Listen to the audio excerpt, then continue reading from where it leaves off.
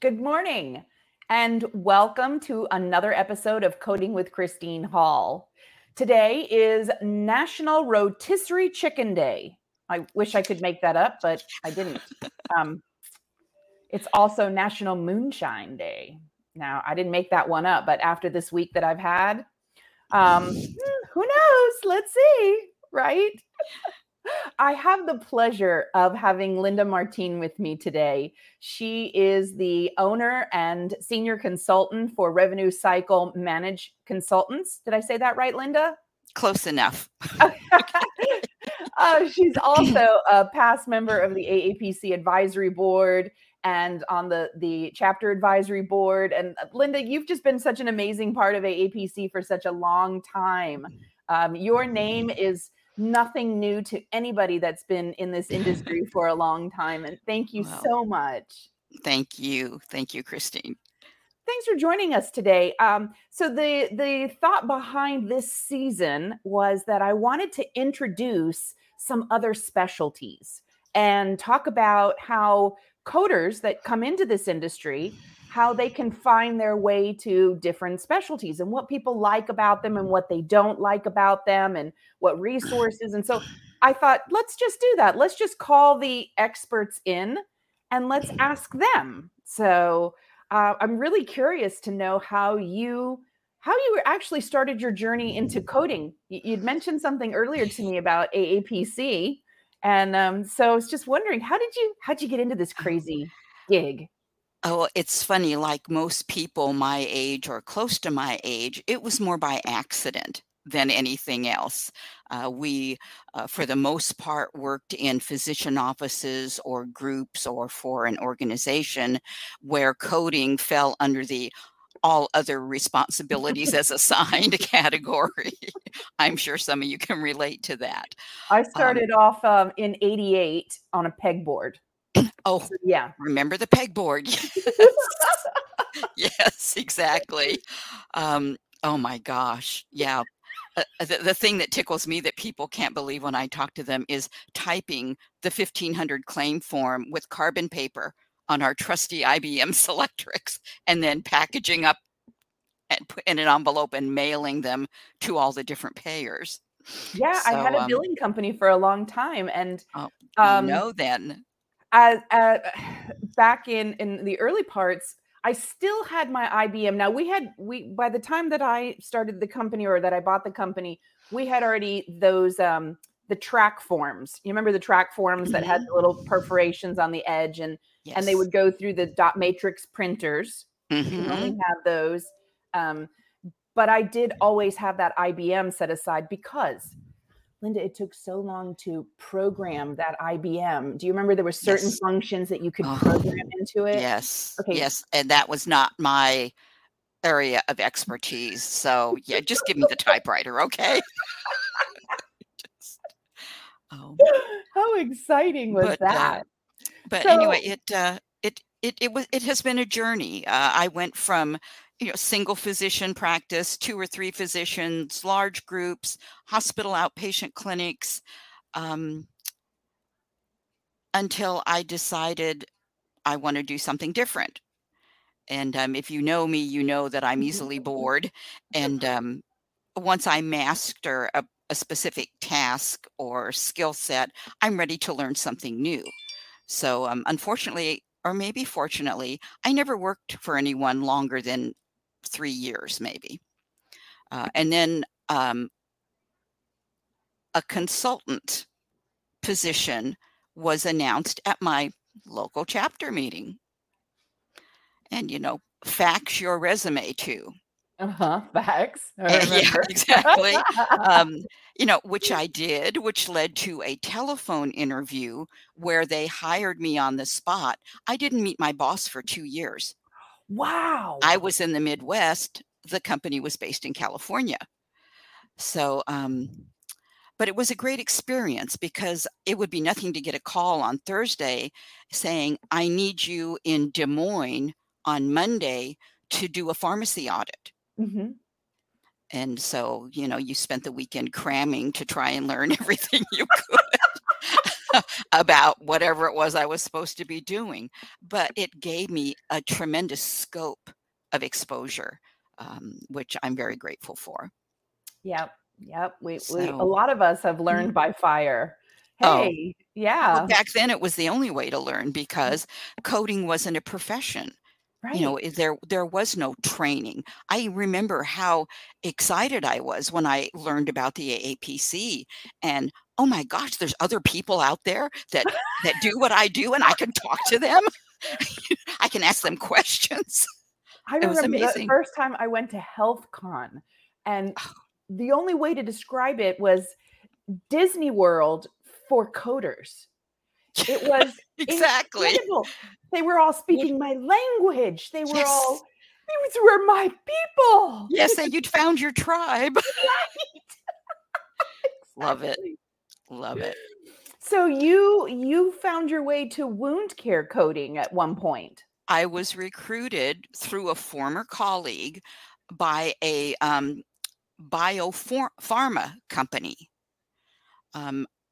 The wound care area that I spent the next 15 years in was that area where bioengineered skin substitutes were used in chronic wound healing, either in the physician office or the hospital outpatient center, wound care centers or lymphedema centers, anything that, there's a lot of crossover in Yeah. there. That the sad thing is wound care is still not recognized as a specialty by any of the professional organizations, the AMA, or anything like that. You had mentioned that earlier Hmm. when we were talking about you coming on, and Yes. I thought that's a shame because wound care in this day and age is it really is its own specialty. We have wound care clinics. How can Yes. you not have a specialty when medicine has recognized this as a specialty area? Yes. Absolutely. Absolutely. It's I'm hoping it'll get to that eventually. I think it's going to have to, because one of the things we talk about when we talk about wound care is that it's not going away. Our population is aging. They have more comorbid conditions, diabetes, for Yeah. instance, or hypertension or vascular disease, all those things which ultimately lead to chronic wounds. It's Um, funny, Linda, because I work with a group of dermatologists, oh, and there you go. yeah, I say that to Mm, them all the mm, time. mm, I say, you could have a person who presents with a wound, and you're just diagnosing this as a wound, but you don't give me all the rest of the information. So I don't know if this is a healthy 25-year-old person who just has a wound on their foot. We're putting a mhm. band-aid on it, giving them a kiss on the forehead and sending them off on their way. Or is this an 80-year-old person with diabetes, peripheral vascular disease, Exactly. neuropathy? Because that story explains a greater complexity to me. But if you just Absolutely. give me a Mm, wound, a wound doesn't have the same complexity that once mhm. you tell me the story of this patient that I can understand. Exactly. Yeah, without treating the underlying condition, as you said, it's just like putting a Band-Aid on it and giving them a pat on the head and sending them out the door. I like being involved in wound care because they're one of the few types of practitioners who do look at that. They have to do these whole vascular workups, Mhm. endocrine workups, and so forth to see if they can get to the root of the problem. Otherwise, you're never going to heal that chronic Right, wound. right, absolutely. Exactly. That's incredible there. So, what are some of the things that you really are interested when it comes to wound care? I was doing a little digging and I saw that there's so many different types of skin substitutes now Oh, and pressure vacuums and all kinds of incredible exactly. medicine. It's been interesting to see over the last 10 years, I would say, the number of skin substitutes, whether they be bioengineered or not, has just exploded. I mean, they're, in the beginning is funny. We Yeah, we had Apligraf, yeah, we had Oasis, And then Dermagraft came along, and that was back when the application had a 90-day global period. Wow. Yeah, hello, modifier 58. Yeah. It was crazy. Finally, common sense prevailed and all that went away. But, now we have not only the autologous and other substitutes, but we have our placenta-based substitutes and PRP, the plasma-rich proteins Mhm. and things like that. And it's just it's just mind-blowing, all the options that are available and are very successful in treating these chronic wounds. The strange thing is that I was looking at, I'm a big fan of LCDs and NCDs and Oh, payer policies, yes, absolutely. right? And I only found one LCD from Novitas talking about the application of bioengineered skin substitutes. Mhm. And I thought, wait, what? Huh? Yeah, Why don't we have it's more guidance? Especially, I'm sure that you know that they added something to our ICD-10 guidelines. I couldn't possibly have a podcast where I don't talk about the guidelines. Everybody knows I'm the only geek in the room that you go, "Hey, when was the last time you read the guidelines?" And I'm like, "3 days ago." But I they know who to added call now. things. But they did add to the guidelines now some Yes. specific instruction on those non-pressure ulcers and Mm, debridement, and we code post debridement, not pre-debridement. And I thought that was great that they're starting to. Well, I think it's great that the guidelines are starting to give us all a little bit more instruction, yes. more. Um, but yeah, what are some of your favorite guidances for wound care? Well, you brought up a great point. I mean, several years ago, all the MACs had an LCD um, for either chronic wound care or more specifically, the application of bioengineered skin substitutes. Mhm. And when I talk about them, I tell people you need to know 5 things. You need to know the indications, the limitations, the coding guidance, utilization, and documentation. I mean, that's all you need to know, right? Yeah. Because when you have to talk to one of your providers about why they need to do it this way,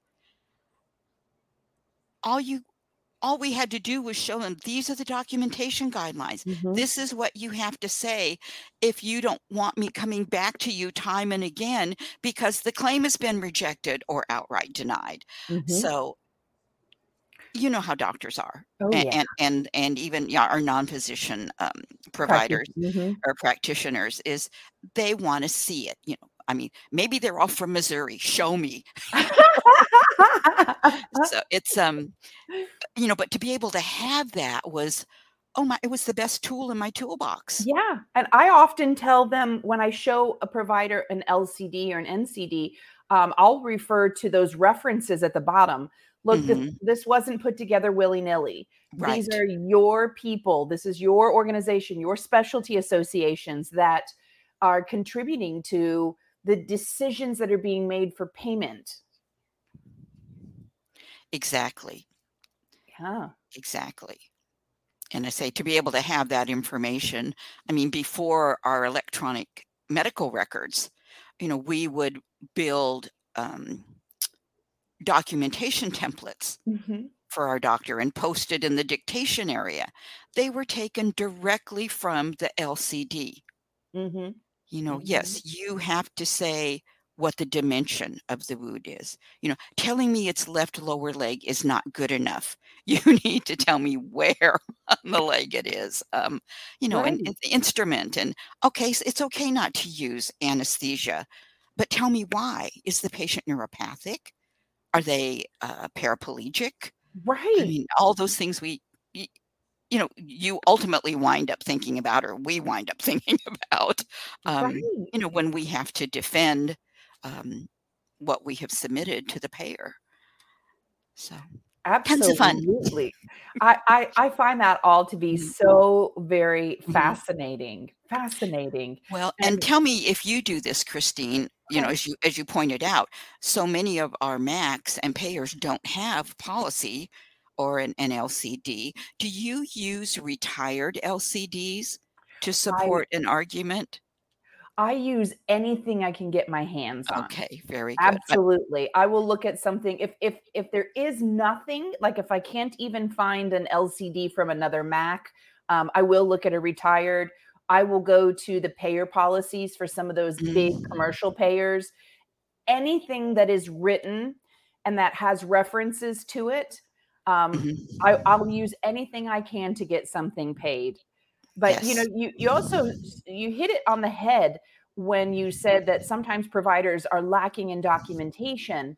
And, I always have to go back to them and say, I know that there's a big break between what's clinically relevant and what Yeah. a payer needs to see for payment. Mm, But you have to remember that even if you transfer this record over to another provider, let's say that this goes south and they're going to need a general surgeon now. What right. information does that general surgeon need to continue the care for this patient? Lower Yes. leg isn't going to help them out any either. Right. So, yeah, Right. Abs absolutely. I had another question that I wanted to ask. Sure. We both teach for Mm, the virtual instructor led training mhm. courses.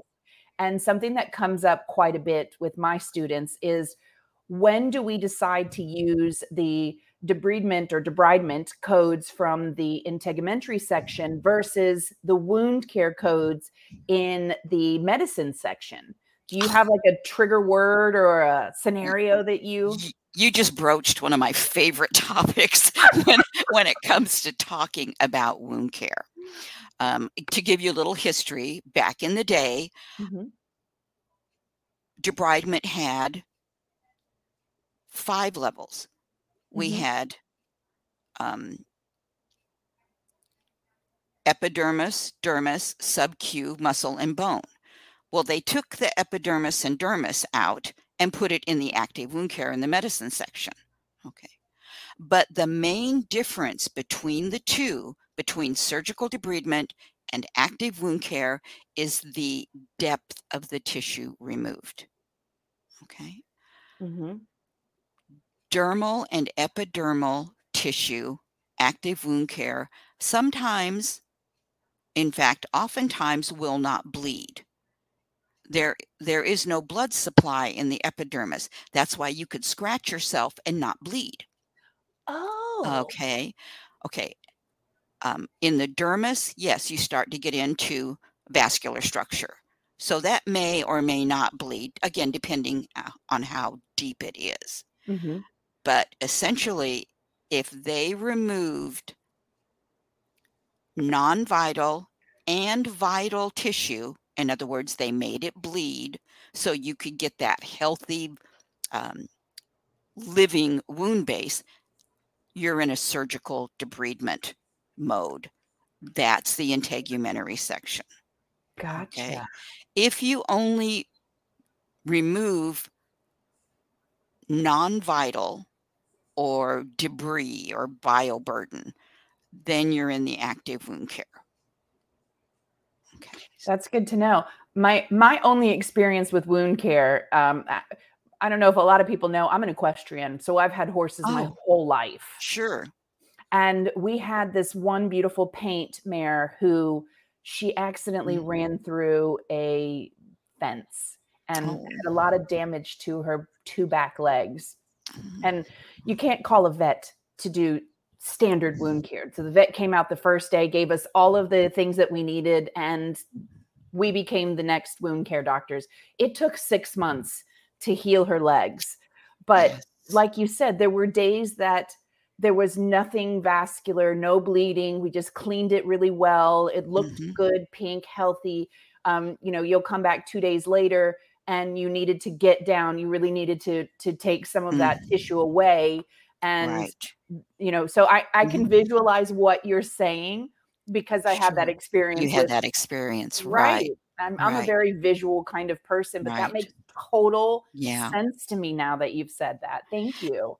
If you will visualize a wound, it's kind of saucer shaped Hmm. or maybe a little smaller, and at the bottom, at the wound base, if it's nice and healthy and pink, vascular, those cells in the walls are going to migrate across that wound bed, fill it in, secondary intention healing, and you Mm. have healing.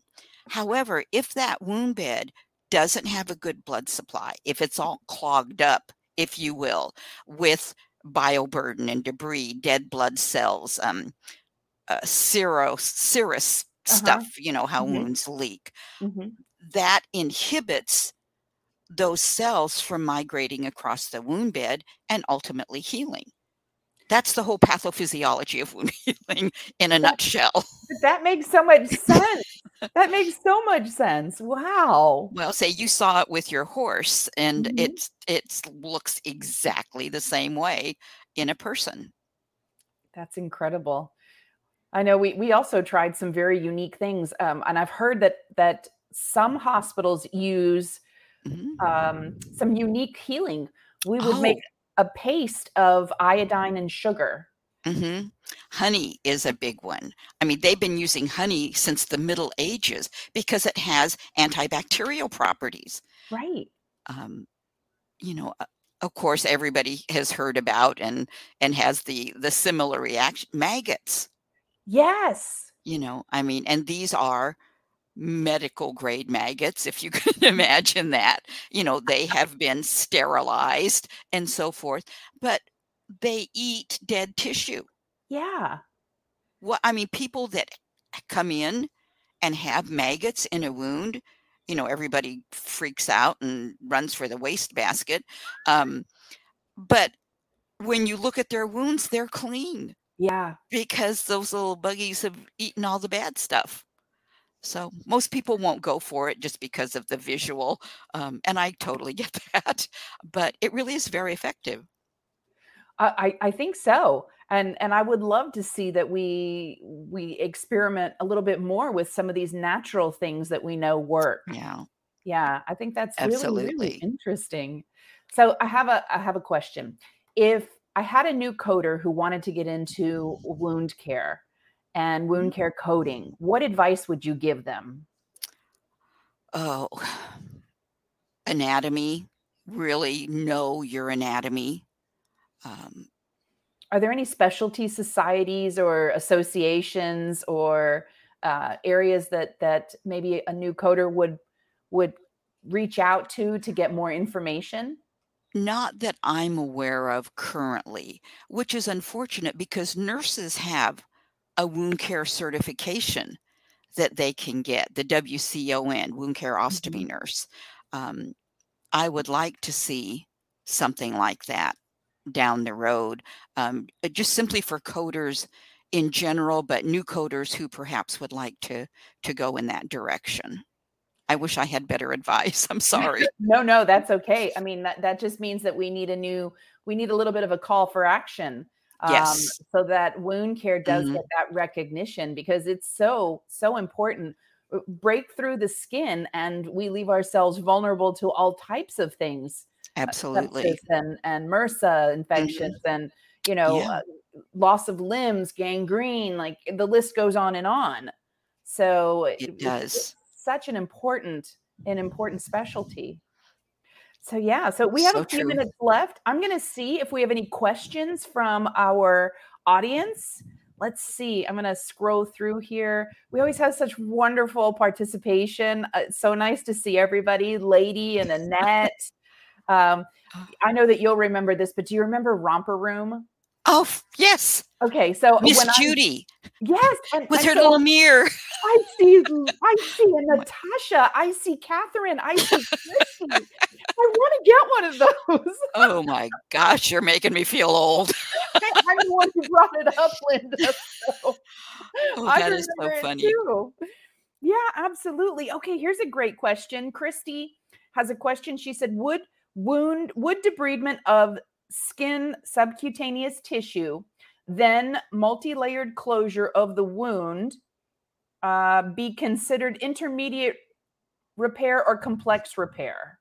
Or where did it go? Or 13160.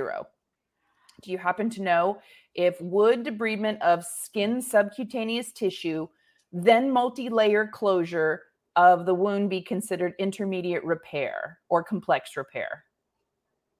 So I think that's what I think that what she's Well, trying. this generally, when you have closure of a wound, it's not chronic. This is because you have a traumatic injury, or I think someone said here it was a dehisced surgical wound. Mm-hmm. And if that's the case, they have a specific code, the 131. It could be the 60. Yeah, I don't know. I don't have my right. book in front of me either. I But don't yeah. either. But yes, that is specifically for a dehisced surgical wound, and the debridement is more than likely bundled into it. If you're talking about a chronic wound, then the doctor may choose to close it, in which case, if it's multi-layer, if it's subcutaneous, I would probably call it an intermediate closure. Mm-hmm. If you were down into muscle or fascia, then it may be complex. I think the key to all of this comes down to documentation. Amen. I could tell you, I would say it would be nice if we could be in the room, but the reason I became a coder rather than a medical assistant, nurse, however that journey was going to go for me, was because there were certain procedures I couldn't sit through. I can read them, but I couldn't sit through them. I ended up on the floor. Oh, well, I have a clinical background, so that has never been an issue for me, but I understand it's not for everybody. My youngest daughter, several years ago, asked me if I thought that would be a good choice for her. She wanted something that was where she could maybe choose her own hours, work from home. The poor child could not get through a surgical note just reading it. So yeah, no, not a good idea for you, honey. So I could read them. I just couldn't watch everything, if that makes any sense. It does, and I understand. Now I can watch all of the programs on TV, no problem. Mm-hmm. But even, I think I shared this with my friends before, even when I had my shoulder surgery and they took out my sutures, I got loopy. Like, what? Anyway. Oh my. The only time I ever, and I actually fainted, I was assisting an ER doc suture up my child. She had a laceration through and through on her face into the mouth. And they just had like a 5-car pileup come in, and they were busy. And he said, "You sound like you've been around this." I was an EMT for years. And he said, "Well, then you can help me and relieve them to go do what they need to do." So I was snipping threads and I was sponging and all of that. And the next thing you know, I'm on the floor where they'd kicked me under the gurney so I'd be out of the way. Wow. So, yeah. But that was your child too. That's a little different. Yeah, absolutely. I can't even imagine my children. My children would always go, the wound only had value if it was bleeding. So that was the question. They would go, "Is it bleeding? Is it bleeding, Mom?" And I would say, "No, never. Just come in here. I'm gonna put a little piece of tape on you." Right. Yeah. My dad was no blood, no count. Yeah. Yeah. Don't bother me. Crazy. Wounds definitely are interesting for sure. They really are. And if I can make a brief comment, of course. Let's see, where did it go? Where did it go? Sometimes it just scrolls. Which one are you looking for? Oh, Melissa, you said you'd like me to come speak at your chapter. I would be happy to. Please, by all means, get in touch with me, and we'll set a date. I love talking about wound care. Oh, you may be sorry you asked.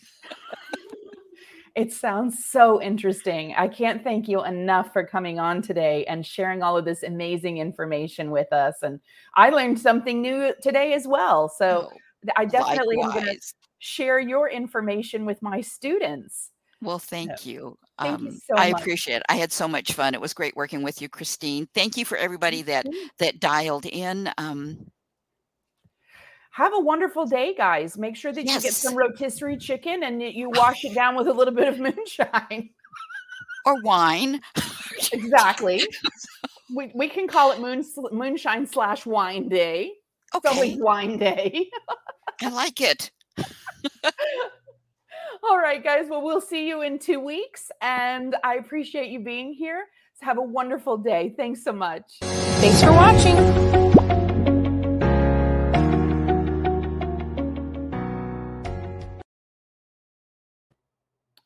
Are we off?